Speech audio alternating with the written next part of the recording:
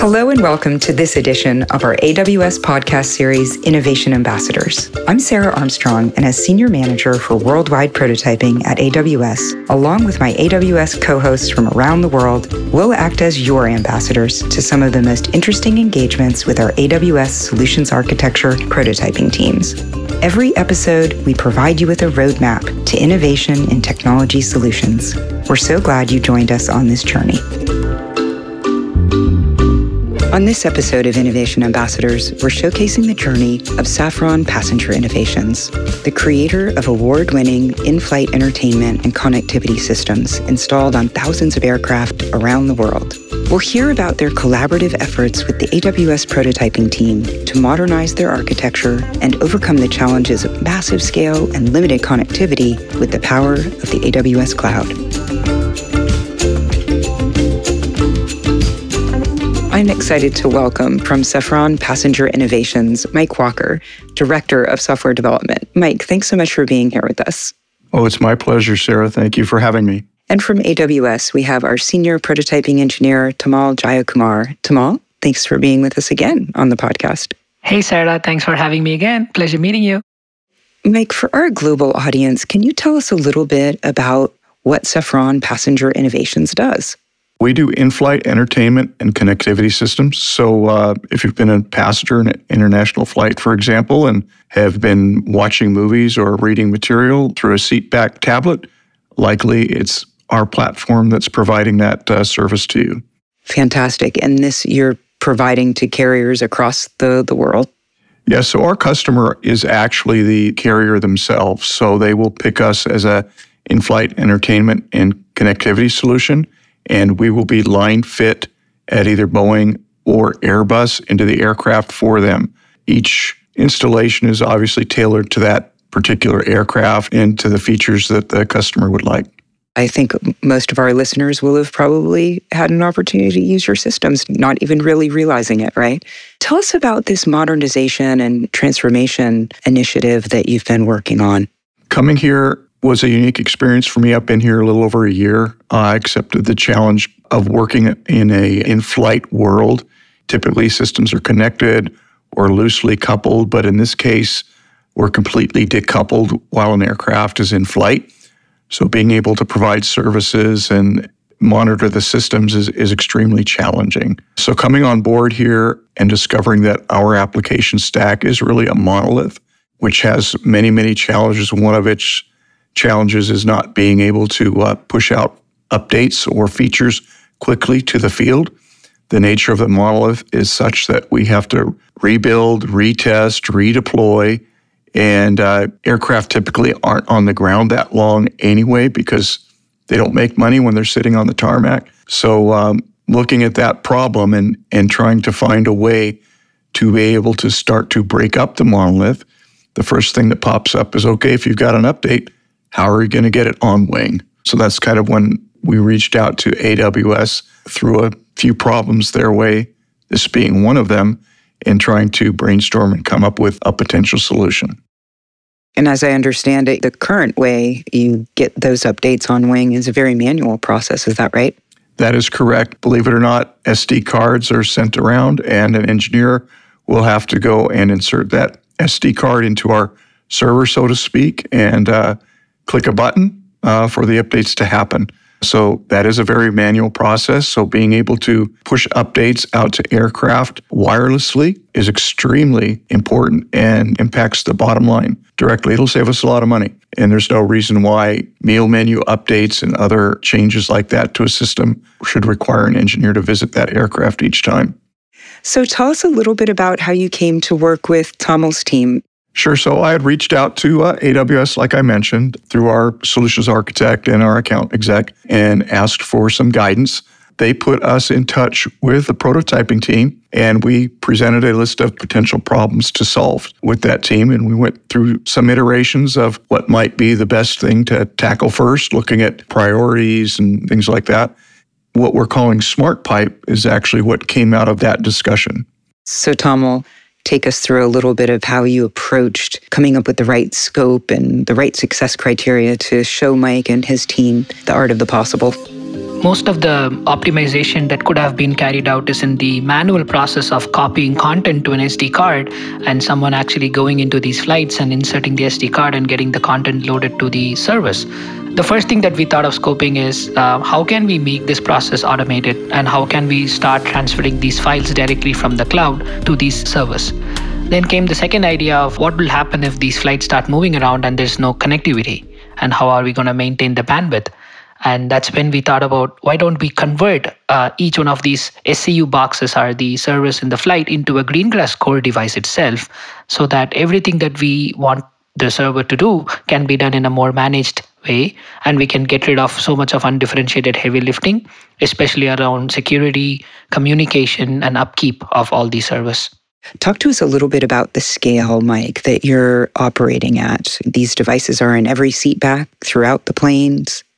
Typical aircraft configuration would be that there are multiple servers, what we call SCUs, in the aircraft, so 2 or 3 of those.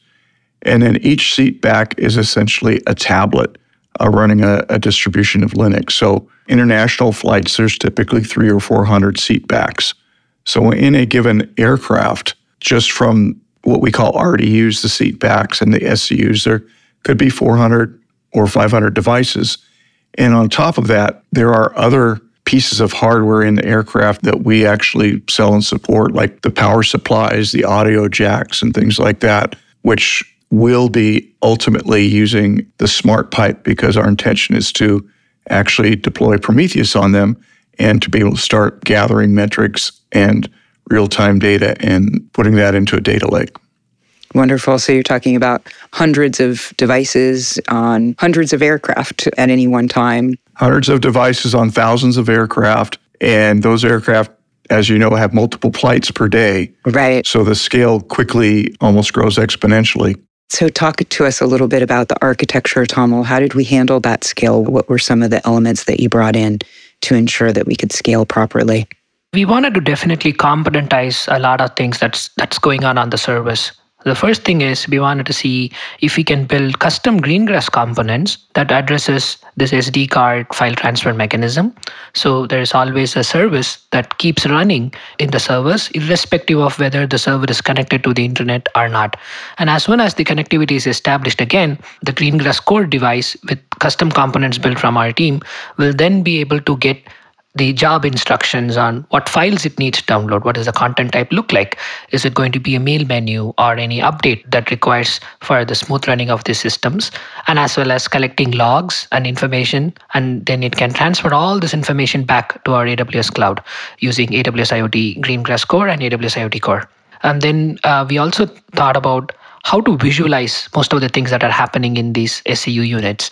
So we built something called a dashboard manager component that enables to drive customized visualizations and UI in an omni-channel way so that we are always informed on the status of the service.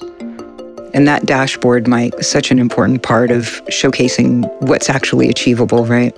Yeah, that was really a hidden surprise that came out of it. As you know, we all know a picture's worth 1,000 words, but having that live demoable user interface was worth 10,000 words. It really helped demonstrate to the executive team the power of the solution. Most folks, when you start showing them a command line interface or something like that, they just immediately tune it out. But this dashboard really allowed them to visualize the power of this solution, up to the point where when I started here, one of the pie-in-the-sky comments from the CEO, who's actually quite visionary, was, why can't we update our fleet of aircraft like Tesla pushes updates out to their cars, right?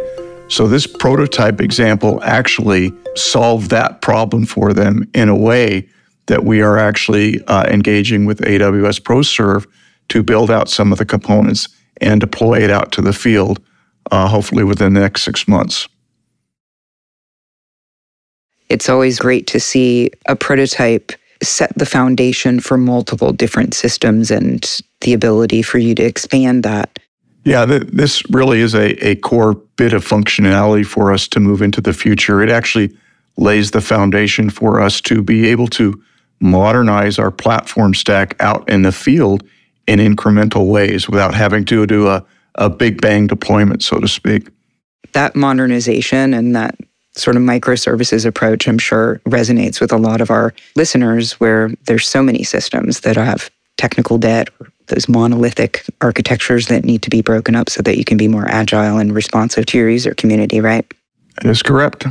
We often talk in this podcast when we approach innovation and experimentation that there's usually challenges along the way, something that didn't go as expected or challenges we had to overcome. And having that mindset of being okay to fail and pivot and do different things and experiment with alternate ways of approaching a problem is really part and parcel to how we think about innovation. I'll start with you, Tamal. Was there something here that was a particular challenge that you had to overcome? One challenge was the SCU units are not like your conventional compute units or your media gateway servers or internet gateways that are typically used in an Internet of Things project. This is a much more complex device that sits there among so many other complex devices in a moving equipment in an aircraft, and on all the avionics is really mind-blowing once you get a closer look at things like this. So the first challenge was to understand the SCU unit itself and try to build something that is easy to maintain, scale, and also to debug.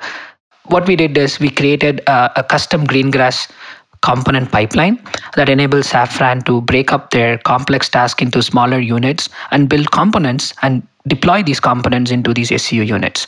This way, it'll be easier for them to manage each one of those individual components as opposed to a monolith. The second challenge we had was, like how Mike was pointing out, is to envision or to picturize how and what is happening inside each one of these SCU units. So although the dashboard manager was initially not in scope, we thought it would be a great help for ground operators and developers to envision what's really happening in all these SCU units and how can they organize their files, their configurations in an omni-channel way, and then start the upload process. And once the upload process is happening, because this is a bandwidth constrained environment, we had the challenge of what happens if these flights go out of sync, and how will they know that they need to transfer the data back to the cloud. So we implemented a feature where these file uploads and downloads can be paused and resumed at will based upon bandwidth availability. So these were some of the challenges that we had in the architecture side of things. How about you, Mike? Any challenges you would point out?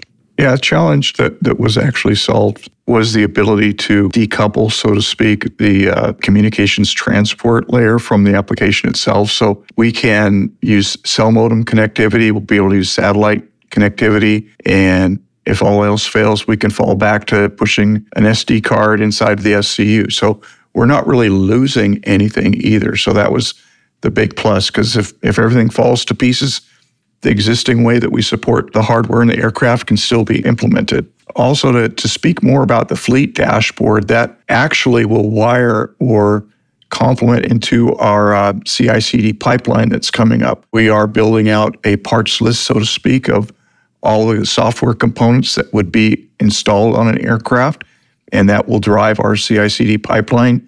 That list or manifest, if you will, be part of that fleet dashboard.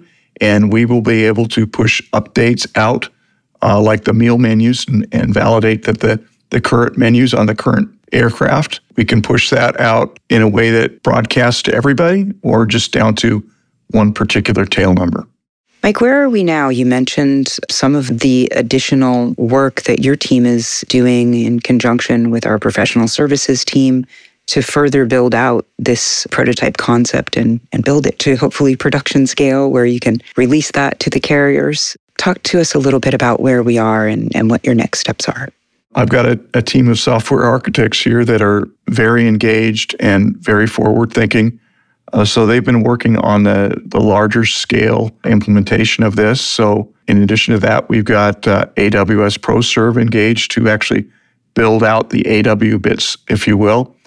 And we are also leveraging a couple of other development partners, one to help us with the CI/CD pipeline, another one to help us with test automation. Since most of this will be kind of web-oriented, we'll be able to do a lot of virtual testing offsite. Obviously, at the end of the day, we've got to test with actual hardware here locally, but that will speed up our development process.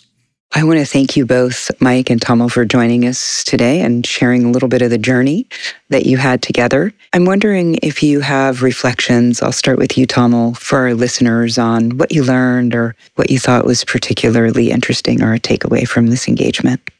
What seemingly looks like a very easy technology when we go to the flights and we watch the movies and we get all the meals ordered through the IFE systems, we think it's very simple. But when I got an up-close view of how complex the systems can get and what are the constraints an aircraft has in delivering this value to the customers who onboard the flight, was really mind-blowing. The second of all is there is a radical shift in how we started envisioning AWS services to benefit the customers and not just thinking from a pure technical angle, but also from a usability angle and sustainability angle.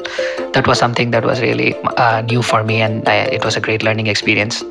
And Mike, for you, final words, what would you share with our listeners who might be undertaking a transformation journey of their own?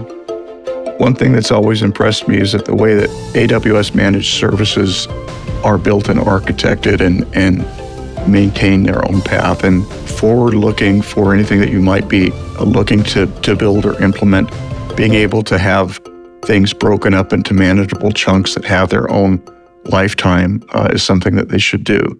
It just makes sense to me.